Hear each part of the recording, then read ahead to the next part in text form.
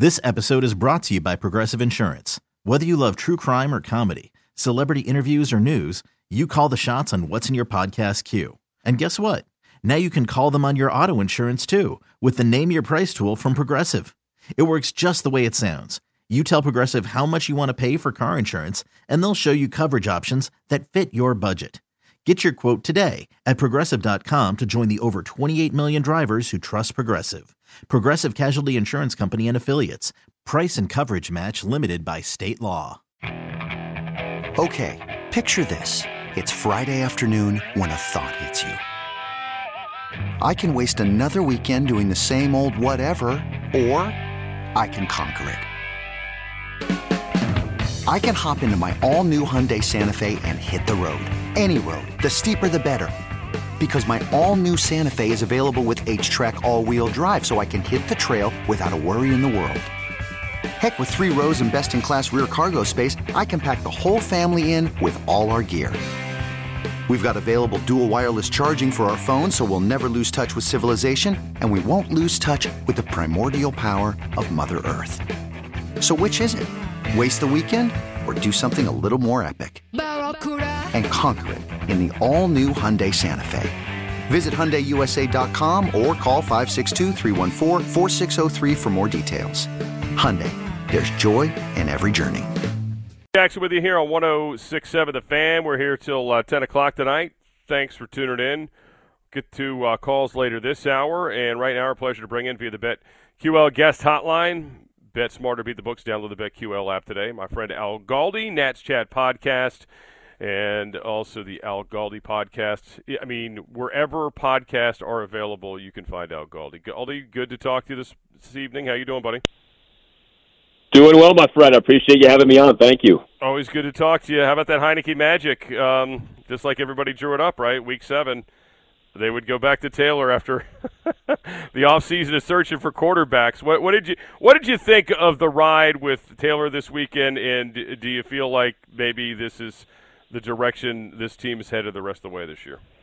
Yeah, I mean, there is so much to take in with what happened with that game and where this team is at quarterback. I mean, you and I have watched a lot of Washington football games over the years. So many people listening have watched a lot of Washington football games over the years. It's hard to remember a game in which a quarterback went from being horrendous to being actually pretty good. It's funny, we talked about week 1, the win over Jacksonville being the full Carson Wentz experience. Yeah. This game was the full Taylor Heineke experience. So I think just the unique nature of the game stands out as much as anything. I mean, he was a special kind of horrendous over the first, 17 minutes of the game. And then the rest of the game, he actually was pretty good. It was one of the more spectacular in-game turnarounds that you'll ever see.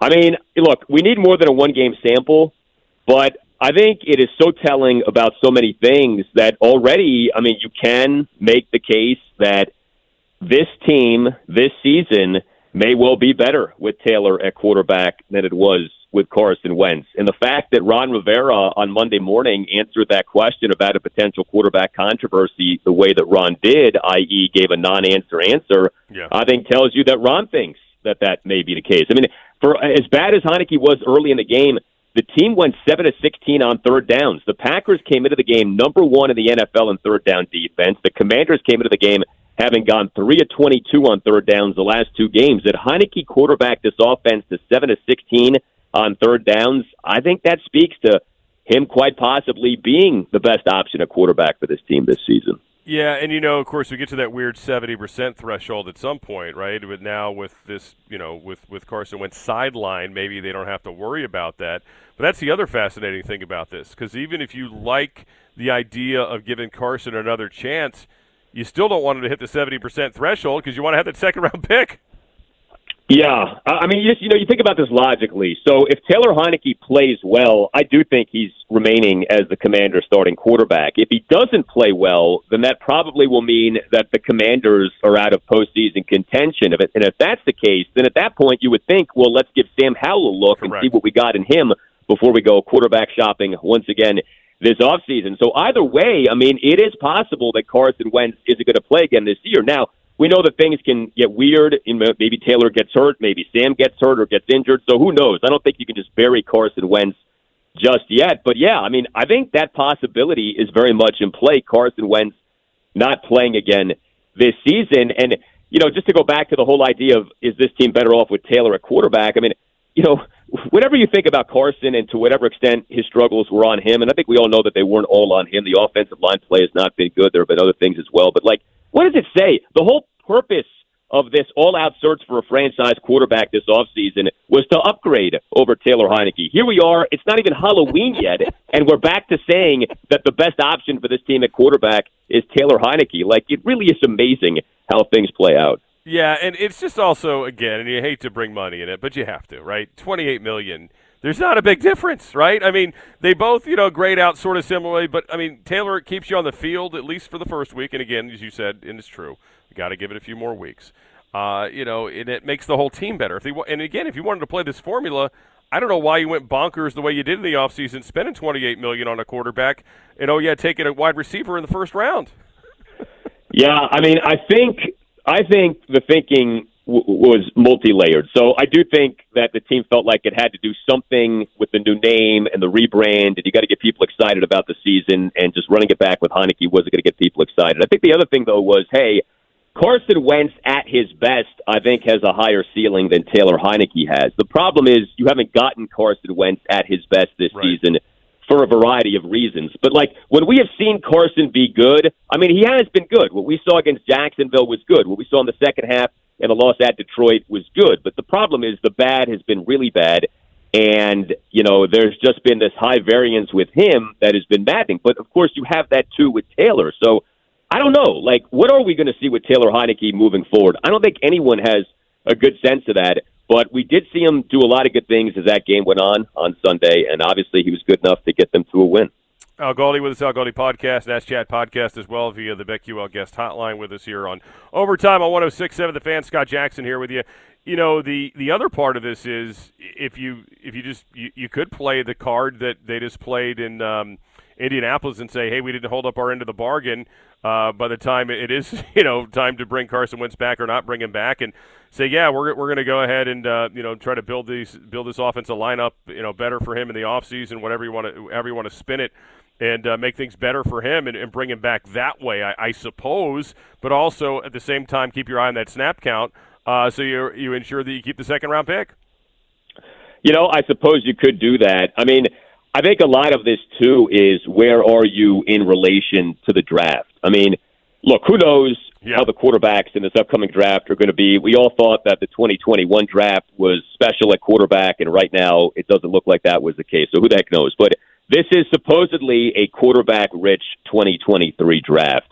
If you are in position to have, say, a top 10 pick, a top 5 pick, and finally get your hands on a true potential stud quarterback in a draft, then I think that has to govern everything that you do. I mean, I also think you could play it as you avoid Carson getting to 70%, you bring him back for next season, and you still go quarterback shopping this offseason. Because until you have a franchise guy, you got to keep looking for that franchise guy. And there's nothing wrong with just having a bunch of different options for next season. So there are a lot of ways this could go. Obviously, Carson's money is a part of the equation. You know, do you want to have someone with a big fat cap number when you don't view him necessarily as even your starter for next year? But yeah, I mean, I think if we've learned one thing, it's that you don't know with this team at quarterback because the team itself doesn't know, right? I mean, since Kirk left, this team has started at least 3 different quarterbacks every year beginning with the 2018 season. It does feel like this season could end up being one of those years we'll see. But even with whatever happens the rest of this season, I think we're already kind of prepared for more quarterback uncertainty, more quarterback conversation this offseason because the situation right now feels like it's anything but settled. Absolutely. Al Galdi with us. We're talking Commanders. We're going to get to the baseball here in a second. Let me ask you this. Do you feel like this defense is turning a corner in terms of improvement, or maybe you got to also say, yeah, I mean, that's not the real Aaron Rodgers in the Green Bay Packers in this game in this weekend. And, yeah, it was Chicago, and Chicago kind of shot themselves in the foot. But yet Chicago looked great last night against the Patriots. I mean, how do you kind of flesh out what we've seen from this defensive improvement, so to speak, over these last few weeks? I do like what we're seeing from the defense, and I am encouraged by what we're seeing from the defense. And one of the big reasons is it's not just the last two games in which the defense has done good things. I think the defense has played well since the loss at the Lions in Week 2. I know that it didn't always feel like the defense was playing well, but I thought the defense did some good things in the loss to Philly in Week 3, did some good things in the loss at Dallas in Week 4. It hasn't been a perfect defense, no doubt. Some of the penalties drive you nuts, and the giving up at big plays has been a problem. But the defense has been tremendous against the run. The defense has had a defensive line that it feels like really is playing at a high level, and that's, of course, despite being without Chase Young and Fedarian Mathis. And the secondary certainly seems to have settled down, especially off the benching of William Jackson III. I mean, that the Commanders are second in the NFL in third down defense, while finishing last season next to last in the NFL in third down defense. That is remarkable improvement. That is quite a one-season turnaround there. And so, yes, some of this is the opposition, but, like you just said with the Bears, maybe they're not as bad offensively as they look like in that Thursday night game. I mean, I think I would say this with the defense. It's not dominant. It's not necessarily a defense that can carry you to a postseason, but I do think the defense is a lot better this season than what was on display last season. And I do think it could end up being that we view this 2022 Commanders defense as being a real strength. Maybe it's not a top 5 defense, but, maybe it is a top 10 defense. I mean, statistically speaking, right now it's playing at a top 10 level, maybe even a top 5 level, depending on what you look at. And there is another level that the defense can get to. I talked about the giving up the big plays. Maybe that's slowing down. You didn't give up any real big plays against the Packers. There's also the takeaways thing. The Commanders all year have forced 4 takeaways, and 2 of them are special teams takeaways. That's going to change. Takeaways are kind of a fluky thing. That you've generated 2 takeaways over 7 games, that's not going to hold up. The defense is going to start producing some takeaways. So there's still that aspect of the defense to be thinking about, to say nothing of, what Chase Young might be able to give you once he comes back. So I give the players a lot of credit. I give Jack Del Rio and his assistants a lot of credit. I think they're doing a good job. I think it's telling that Ron, during his presser on Monday morning, multiple times praised Jack Del Rio and the game plan and the things that Jack and his assistants are doing. I think it's okay to feel good about this defense right now. No, I think you bring up some really good points, and the takeaways. I mean, they're doing it without any takeaways, which is incredible to this point as well. We're here with Al Galdi podcast, also the Nats Chat podcast with us here via the BetQL guest hotline on Overtime on 106.7 The Fan. All right, I want to get to some baseball before we let you go. The playoffs were like a house of horrors for Nationals fans. I mean, and I'm one of them. I mean, every night I turned on the TV, I would see a former Nat, and they're not just like average Nats either. I mean, you're talking about, star players, right, that were here. And, in one sense, you say to yourself, well, it's great that at some point they got all this talent here and they're able to do it. I'm sure they'll do it again. But the other part of you, sits there and goes, but what do we have to show for it? So this is why I bring you in, because you're my baseball guy. Did they get enough to show for it? The fact that, Juan Soto's gone, and obviously Trey Turner, those were trades. Bryce Harper left via free agency. Nothing you can do about that. They traded Kyle Schwarber, who really was, he was barely a National, but he was really good in the short period of time he was here. But did they get enough out of this, teardown that we're in the middle of? I think they got a decent amount. It's not overwhelming. I think the thing that maybe you could feel good about is what they did get back for Juan Soto and Josh Bell. The initial impressions of that haul were lukewarm. As time has gone on and you kind of study what they got and you look into who they got, they did get a bunch of promising prospects, but there is a saying in baseball, prospects are suspects until proven otherwise. And so even if you get a bunch of highly regarded prospects, it's like, get back to me in 5 years when we figure out what those prospects are. It is tough. There's no doubt about that. I mean, I think most people expected the Nats to be bad this season. They were, we just talked about Heineke early in the game against the Packers. The Nats were a special kind of bad this past season. They really were horrendous.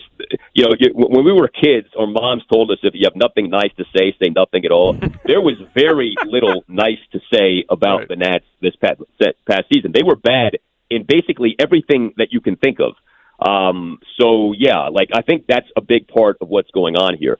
I would, though, point out a few things. Number one, it's not as simple as why didn't the Nats keep all of these guys. Each guy has kind of his own story to him. And, there is some revisionist history. Very few people were banging the drum for them to re-sign Bryce Harper after his final season here, because the thinking was, we have Juan Soto, we have Victor Robles. Yeah. Harper wants all this money. He's been hurt a lot. His overall performance actually has not been as good as people may think that it is. And so letting him go via free agency, which, by the way, is what the Nats did. He wanted to come back. This isn't like he chose to leave them. This was they didn't want him back. They didn't want to pay him what he wanted. It made sense at the time. The Nats won the World Series the next year. So, I don't know. I feel like there's sort of a retroactive lament that we're hearing from people right now. And then I think with others, I don't regret losing Anthony Rendon. Look at what he's done for the Angels since he left. Right. You look at Trey Turner. We'll see. It's interesting with Trey because he's going into his 30s. He's about to get a huge contract. That's usually the danger zone when you start giving massive money to guys as they're entering their 30s. So I think it's to be determined with some of these guys. Max Scherzer obviously is older. He pitched well in the regular season this year, but he did not come through for the Mets in some big games as the season went on. But here, to me, is the biggest item because there's kind of an okey-doke going on here. The reason that the Nats are in the position they're in isn't because these guys aren't on the team anymore. The reason that the Nats are in the position they're in isn't because Steven Strasburg got hurt or Patrick Corbin has fallen apart. The reason that the Nats are in the position that they're in, and this is the number one reason, and it's really not close, their farm system and player development have collapsed in recent years, and they haven't had the next wave of guys to replace these guys who left. It's interesting to me that the team opposing Bryce Harper in this World Series is the team that the Nats beat in the 2019 World Series, the Astros. Why haven't the Astros fallen apart since the 19 World Series the way that the Nats are? The Astros since that 2019 World Series have lost a lot of good players. Garrett Cole, gone. George Springer, gone. Carlos Correa, gone. Zach Greinke, gone. So why aren't the Astros in the same position the Nats are in? The answer is the Astros have been able to adequately replace those guys with smart moves, but also good player development, good drafting, etc. The Nats have not had that. And that's why they're in the position that they're in, and they've got to get back to that. They've got to get back to drafting and developing players well, because if they don't, it doesn't matter who they keep and who they pay. It's very hard to be good in baseball for any sustained period of time if you don't draft and develop well. All right. Now, I noticed you didn't mention my guy Dusty Baker as a reason why they're stood back there as well. But no, listen, if anybody deserves a lifetime achievement award of a World Series, this guy. As much as he's blood, sweat, and tears. Look, his teams have been really good. Obviously, we know he's had some playoff tragedies. Some of them has been his own doing, clearly, over the years. But what are your thoughts on Dusty and the way he's managed these Astros and whether or not they can beat a Phillies team that's obviously the huge surprise to be here, but really red hot right now? Yeah, I have nothing bad to say about Dusty. Dusty, every indication is that he's a good man. I thought he did a lot of good things during his time here. I thought April through September, he was magnificent. The problem for Dusty was in October. But, I think that if you're into, storylines and ironic endings and things like that, it's hysterical to me that his World Series championship may finally come with him managing one of the ultimate examples of an analytically inclined team in the Astros. This marriage has always been so funny to me. Old school Dusty with the new age Astros. Right. But it's a marriage that has worked because the Astros needed a guy like Dusty off the scandal. Yep. And, I don't think that Dusty, all of a sudden has changed all of his ways. But it was never about that. It was just about being more open-minded to some things and, just sort of modifying some things. He didn't have to totally revamp the way that he managed, but it was just, you got to be a little more in tune with the way that things are being done around the game. And, that in conjunction with some luck, because, Dusty has been snake-bitten in previous Octobers. There was an element of a Murphy's Law where anything that could go wrong did go wrong. I think all of these things have kind of come together. And so I find it so funny that it's with a team like the Astros that Dusty may finally get his World Series championship. I think that's the baseball gods laughing at all of us. But, I've always comped Dusty to Marty Schottenheimer. I think there are a lot of parallels there. Marty, of course, never got his Super Bowl title. You could argue, though, he had a Hall of Fame career as an NFL head coach. I think at this point you could argue Dusty is already worthy of being in the Baseball Hall of Fame. But clearly, if he gets this World Series title, he will have, cemented his spot in Cooperstown. And, with the Phillies, that's another thing that's funny. So much for the regular season, right? Dodgers, Mets, Yep. Braves, all these teams had these great regular seasons. Nobody was overwhelmed by the Phillies season, and yet the Phillies are the last team standing in the National League. It tells you so much about the nature of the postseason. Yeah, it does. And look, they've been. If it wasn't Philly, I'd probably really liked watching them, but they're Philly, so Yeah, yeah. You can't just hug them. But no doubt. All right, hey Al, thanks for joining us, man. Great stuff. Al Galdi podcast, check it out, and the Nats Chat podcast. Are you guys on hiatus, you and Zuck, for the off season, or do you guys do like a weekly or 2 weeklies, or how you working that? Yeah, we're going to do sporadic installments of the Nats Chat podcast as news warrants. So if your guy Teddy is about to buy the Nats, then we may have an episode coming. We'll see. But, yeah, that's sporadic in the off season, and Al Galdi podcast, new episode each weekday morning, Monday through Friday, out early in the morning. Awesome. All right, Galdi, thanks. Get some sleep. I know you're ready to do that. It's leg day tomorrow, too, probably. Today was chest day, so tomorrow's actually an off day. But thank you. I appreciate you having me on. All right, always good talking to you, buddy. Take care. Al Galdi, he's a beast. He'll have your podcast up for you early tomorrow morning. Always good talking to him, and brings up some great points about the marriage between Dusty Baker and the Houston Astros, and again at Al Galdi on Twitter. Good to talk to him. A couple things off of the Nats I want to get to on the other side, and then we'll move back to some Commanders and NFL stuff. But it is one of the most frustrating things about watching the postseason and kind of living through the season we just lived through. We'll get to that coming up next. It's Overtime. Scott Jackson with you here on 106.7 The Fan.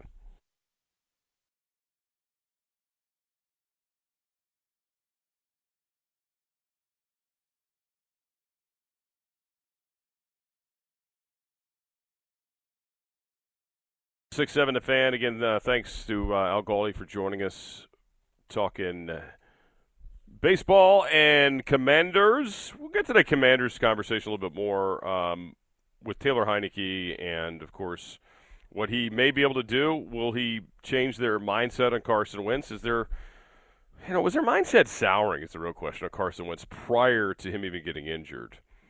Is what I'd love to know. And will anybody ever admit it? But maybe not. Look, they were riding high off that big win over the Bears. Being so sarcastic, I'm sorry. That win over the Bears, it was such. I mean, they threw 99 yards. I mean, they had back-to-back weeks of converting a grand total of 3 third downs. I mean, it's just you can't play that way. You can't possibly think that's good for you. I don't know. I'd love to know what Scott Turner was thinking. I would imagine he was very excited to find out Taylor Heinicke was going to play. I really believe that. And maybe that's unfair, but I really think that's the way it was. I think it wasn't just players that are excited to see him back in that regard. And, yeah, he's got some deficiencies, clearly. Yeah, they're not going to throw the ball downfield like they were with Wentz, but they're also going to keep their defense fresh, and they're going to have a guy who can actually save himself when the pass rush is coming in. I mean, this weekend – if you look at it, I mean, it's a crazy weekend, right? Like P.J. Walker beat Tom Brady. Taylor Heinicke beat, Aaron Rodgers. I mean, these are just some of the crazy quarterback things that have been going on around the NFL. And now, obviously, they're going to make the move for, in Indianapolis for this guy named Sam Ehlinger. Is it Ehlinger? Yeah, Sam Ehlinger. I don't even know his name. Sam Ehlinger over Matt Ryan. I mean, I've never been the biggest Matt Ryan guy, but certainly, I didn't think he'd be this bad, but he's been terrible. And a lot of it is their offensive line isn't good. And, offensive line, this has been going on for a while. I think Bill Parcells maybe brought this to the attention of the league a while back, and Tom Coughlin has talked about this as well a few years back when he was still the presidente of the Jags. It's been more than a few years at this point. But, like offensive line play is deteriorated. In college, it's tough with there's not the quality of offensive line there used to be available. And it's showing in some of these teams. It's showing for sure. And if you got a guy who can play off schedule and make ridiculous throws and buy himself some time, you're better off for it. And that was who Carson Wentz was. That's who he was for a long time in Philadelphia. But the injuries, I really think they've taken their toll on him. It looks pretty obvious to me now. And again, the last year version of him was not great in Indy, but the version of him this year in these first 6 weeks, whether fair or not, has been, has not been good. Not been good enough for this team. All right, so some of the baseball stuff that Al talked about is so true. I do feel like we have gone through a bit of a revisionist thing on Bryce Harper here. I mean, it was not, something. Remember, he signed very late in free agency, too. I mean, there were opportunities for the Nationals to keep him. They chose not to. They tried to do the deferred money thing with him. He wasn't interested in being the next Bobby Bonilla. He didn't need that. And, hey, that's good for him, if he didn't want to do it. Hopefully when he's Bobby Bonilla's age, he's not regretting not taking a deal like that, but whatever. But, yes, there was always this feeling, hey, you've got this guy or that guy to pay for, so you can't do this with Bryce. And that's very true. In the moment, that is exactly how I felt. I would agree with him. Yeah, I was pissed he went to the Phillies because that's in division, but, hey, they ponied up the money. Hell, for 3 years they've been laughing about it because they hadn't busted a grape, as my friend Rick Walker would say. But obviously this year they did, and they're in the World Series. And he's a tremendous player. He's a clutch player. Yeah, look, I'm not going to lie to you. Did it bother me that he used to wear, a Duke hat and a Cowboys hat and then show up to a Redskins game? Sure. I mean, I never really felt like he could make up his mind. I think he's just, he's one of those guys who just, whatever's going to make everybody happy, he would go for that route. He's really a Cowboys fan and a Duke guy and a Laker fan, I'm sure, too. So that's fine. Be that guy, Yankee fan as a kid. But, he changed, he is, I'm a big Redskins fan. You're like, no, you're not. But he was trying to be supportive of the locals, I suppose. Anyway, it was interesting how he used to kind of morph in and out of, like, who he was. But, look, he's a great player. They've had an amazing playoff run, as have the Astros. But so I didn't, I'm not going to sit here and say, screw him. He screwed over this franchise because he didn't. I mean, they made the conscious choice to do it this way. And, he made his choice. And, again, they won the World Series the very next season. But I always had in the back of my pocket, hey, it's okay. Bryce can hit home runs in Philadelphia because, hey, you got Juan Soto, you got Trey Turner. I mean, we're going to take care of these dudes because these guys are Nats for life. But no, they didn't. And that's what pisses me off about the whole process. And I'm not over it. I'm probably on the wrong airwaves to be talking about this. It's probably a touchy topic with some people. But anyway, we got bamboozled. I mean, we got bamboozled. We were told we were making these savings and making these tough decisions on people we like to keep, the ultimate ones. And instead we went, 2.5 early on a guy who you didn't have to make a decision on this offseason. Meanwhile, you may be selling the team in the offseason, which is infuriating that, again, you made a decision for whoever the next person was. And I know that some of these baseball people are spinning it. Oh, no, they did them a favor because nobody wanted to be the bad guy next up. Really? Some big balls owner is paying billions of dollars. I bet you a few bucks that they probably did want to make that decision. I bet they would probably like to have their imprint on what's done with the best and most valuable player of a franchise. But they don't get to do that now because they made their decision. Did they get enough of a haul? Who knows? We'll see. And Al's saying is so true. And there's another saying in other sports, which is, potential got a lot of people fired, and that's true. And it's the same thing. But, I mean, he nailed it. I mean, the bigger part of this, shell game here that's been played on us over these last few years, beyond this guy got hurt, this guy went there, they lived that, is the fact that the farm system has gone to crap and the player development has been bad, And, again, here's Houston, who you beat in the World Series, still staying up at a pretty high level. And the other thing I've also come to learn, which I was told during the whole process with Juan Soto, because, they didn't draw fans. And, Juan Soto, you can't overspend on – you can't spend big dollars on players in order to actually, to be a good team. Good teams don't do that kind of stuff yet. I look at the Astros payroll. I look at the Phillies payroll. My God, okay, really? Dodgers, others. And I know they have a crappy television deal. Totally get it. But some of this stuff is just disingenuous that gets spouted out here. And I'm hopeful they can do it again. But, man, to think of all the teams that are in the playoffs, and all the players that were here at one point that aren't here now, that have been sprinkled around, it's a hell of a group of players. And to think that you're going to be able to replicate that again, I hope. I'm hopeful. But, boy, we'll see. We'll see if you ever have it that good again. And hopefully you'll have more to show for it in the end if you choose to go that route, down the road next time. But I'm hopeful the new people, whoever they are, whether it's Ted Leonsis or whoever, handle it differently. We'll see. All right. Coming up, we're going to get to some phone calls. We're going to get to, at the top of the hour, Nick Ackridge, Commanders PFF grades from this week. We'll grade the Heineke versus the Wentz from this season, too. And, again, it's not fair to do it just on this week, but through, like, Heineke from last season to Wentz this year. I saw this stat last week, and I thought it was really wild. It was really funny because Ron Rivera had that fit that he threw Thursday night after the Bears game about the report and saying, he was dropping all kinds of bad words about it was his decision. It wasn't Dan Snyder's decision to bring in Carson Wentz. I looked at all the analytics and blah, blah, blah, and, he was just pissed. But one of the goofy analytics that I saw last week, it's not really a great, amazing analytic, but it's, it's not like something you have to dig deep for or like have an agency that works for you, but it's like yards per attempt. And Carson was tied with Taylor Heineke from last season.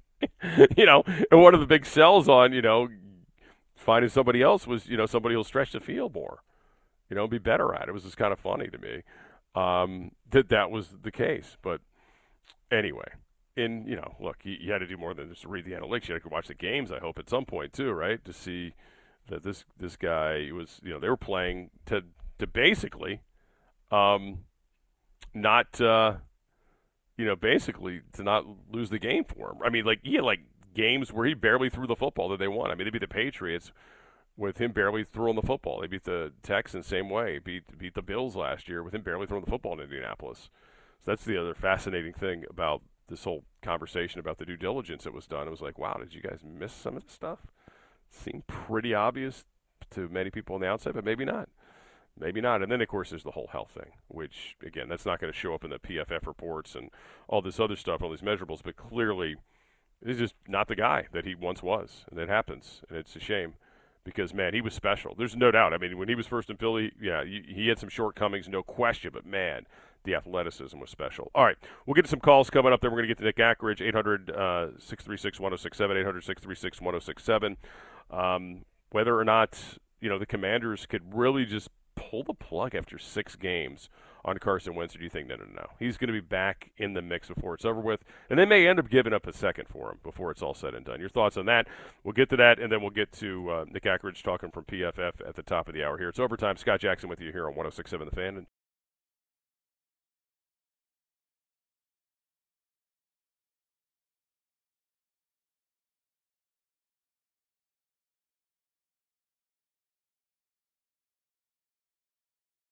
Some more phone calls at 800-636-1067. We'll do some right now. Thanks for waiting, Bob in Virginia. You're next up with us here on Overtime. How you doing? Wanted to been hearing all the talk of the Taylor Heineke and, look at him. He's came in, gave us a win, but, how the game plan changed. I mean, how many times did the Commanders run the ball? 38 times when Wentz was, the quarterback. So they're asking Heineke to do less than Carson Wentz did, right? Did you also notice they converted third down so they could have those more plays to run the ball more often and actually, you have a bigger play sheet when you have more plays, do you not? Yeah, true that. And you know what else there is? You know what else there is with Heineke? There's the fear he may run the ball too, so some of those linebackers aren't sitting on your run plays either. There's no fear that Carson Wentz is going to run anymore. So there's a little bit of both there. Did you also notice the quarterback didn't drift into, a sack 15 yards away from the line of scrimmage? Did you notice that too? That didn't happen 7 or 8 times like it had been previous weeks? Yes. Okay. Yeah. Cool. Did you notice the middle of the field is open as well? Did you also catch the fact that there is a middle of the field that you can use? I mean, believe it or not, I know he's going to get ripped for not throwing outside the numbers enough, but you can also throw the middle of the field where the other guy never did. I mean, they never threw between the hashes. I mean, they were at 90-some-odd yards 2 weeks ago between the hashes the entire season, which is incredible. But, hey, whatever. Right. If you're happy for $28 million, if you think that was good quarterbacking, I would like to come work for you. You tell me what business you own, I would love to come work for you. Yeah, I don't own the business, but, That's the point. This is not, and I'm not here telling you Taylor Heinicke's Joe Burrow, okay, or anything else. But in terms of like for the price and for the production, you know, like what are we doing here? You know what I'm saying? And like I'm not going to double down and give up a second-round pick next year as well for this mistake. That's all. You know, that's my feeling. I mean, I don't know what they're feeling. They may double down and do something stupid like that. I mean, that would be par for the course here. But I would personally vote against that, no matter how bad. Even if Heinicke looks terrible the next 4 weeks, I would go to Howell next for sure if that were the case, and just again manipulate the second round thing at the bare minimum to make sure you're not giving up that. Right. I mean, you know, a second-round draft pick, I mean, with their draft history, you know, what's that going to get you? But, I mean, the point is, you know. Well, you can't afford to give up picks, is my point. I mean, when you bring in Wentz, I mean, you're bringing in Wentz to throw the ball down the field. I mean, you knew what you were getting with Heinicke to begin with. Sure. You know, that's why you went out and got Wentz. Now, the offensive line can't protect. I mean, you know, so Wentz again is getting trouble, and then Heinicke doesn't have the arm strength. Heinicke doesn't have the arm strength to throw it deep. So, I mean, the whole game plan changed. Well, so, he did throw the ball. He threw the ball 47 yards. I think they listed it in the air for a touchdown, right? There was 47 yards, air yards, or 47 and a half on the TD pass to Terry. I know it's a 37-yard by line of scrimmage, but if you go to I think the good old folks from Next Gen had that today, that it was like the distance in the air. So, look, yeah, he's not able to force it late like Wentz is, but he can process quicker. He's got to be more decisive. He's got to process quicker, throw guys into their spots, which I think he did as the game went on, which Carson was bad at. I mean, look, Carson's not an accurate thrower. We know that. I mean, we knew that coming in. That's why you heard about catch radius the entire offseason. I mean, you know, it's like, what the hell is catch radius? Where's this coming from? It's like position flex a few years ago, right? But, I mean, they're talking about catch radius all the time, and I was like, what do they mean? And they're like, oh, yeah, I get it now, because this guy's, like, so wholly inaccurate in practice. I get it. So, excuse me, the air distance on the touchdown pass is 49.4 yards, as a matter of fact, thanks to the folks at Next Gen. So, listen, yeah, I mean, he's not going to throw it 70, but how often did that happen with the other guy? I mean, honestly. Well, I mean, in the first, in the first couple of weeks, you know, we were throwing deep quite a bit. But, you know, and, you know, with this whole thing, with the Wentz getting injured, I said we have three different scenarios. You know, Heinicke comes in, goes 4-0, and we say, Wentz is done. Heinicke goes 0-4, you bring in Howell. Yeah. He goes 2-2, you go, we go back to Wentz, right? Possibly, yeah. And that would be the third one. I think there's still a chance they go back to him, but maybe you have to get Howell in there at some point. But maybe it's even like, okay, Carson's after Taylor, and then it's Howell for the mop-up part of the season if there is, if it is a mop-up situation at that point. You know what I mean? So there's a few ways it can go. I would just be very careful if I were them about the 70% because there is no reason to do that because you were not getting a third rounder, second rounder quality quarterback here over these first 6 games prior to the injury. That's all I'd say. All right, thanks for the call, Bob. I got to move on. Let's get to Will next in Springfield. Will, you're with us here on Overtime here on 106.7 The Fan. How you doing, buddy? What's going on, man? How you doing? Love the show. Thanks, Mel. My thing is this: how can you really assess wins when the coaching has dropped off from pretty much from the NFL to pretty much high school football? You know what I mean? Like the play calling is so much worse than when he had Dougie P and then my man from the Colts. Like the play calling stinks. You know what I mean? So you really can't assess them. And I mean, to be honest with you, if it was me, yeah, I would have kept Heinicke and just paid more money towards the defensive players that left. But how can you really assess that? Well, I mean, they also made some bad decisions in their own offensive line. I mean, self-inflicted cutting of Flowers made no sense. I mean, you knew you weren't going to keep Sheriff. I mean, so you could have gone out and done that. And as much as I like, Schweitzer, he has had a history of being injured every single season. So you've had that problem too, and you had a center coming off surgery. So I mean, you could have actually invested in your offensive line a little bit more too. But I hear you, man. Look, he's also limited what Scott Turner can do, I think. I mean, I guess there's two ways of looking at it.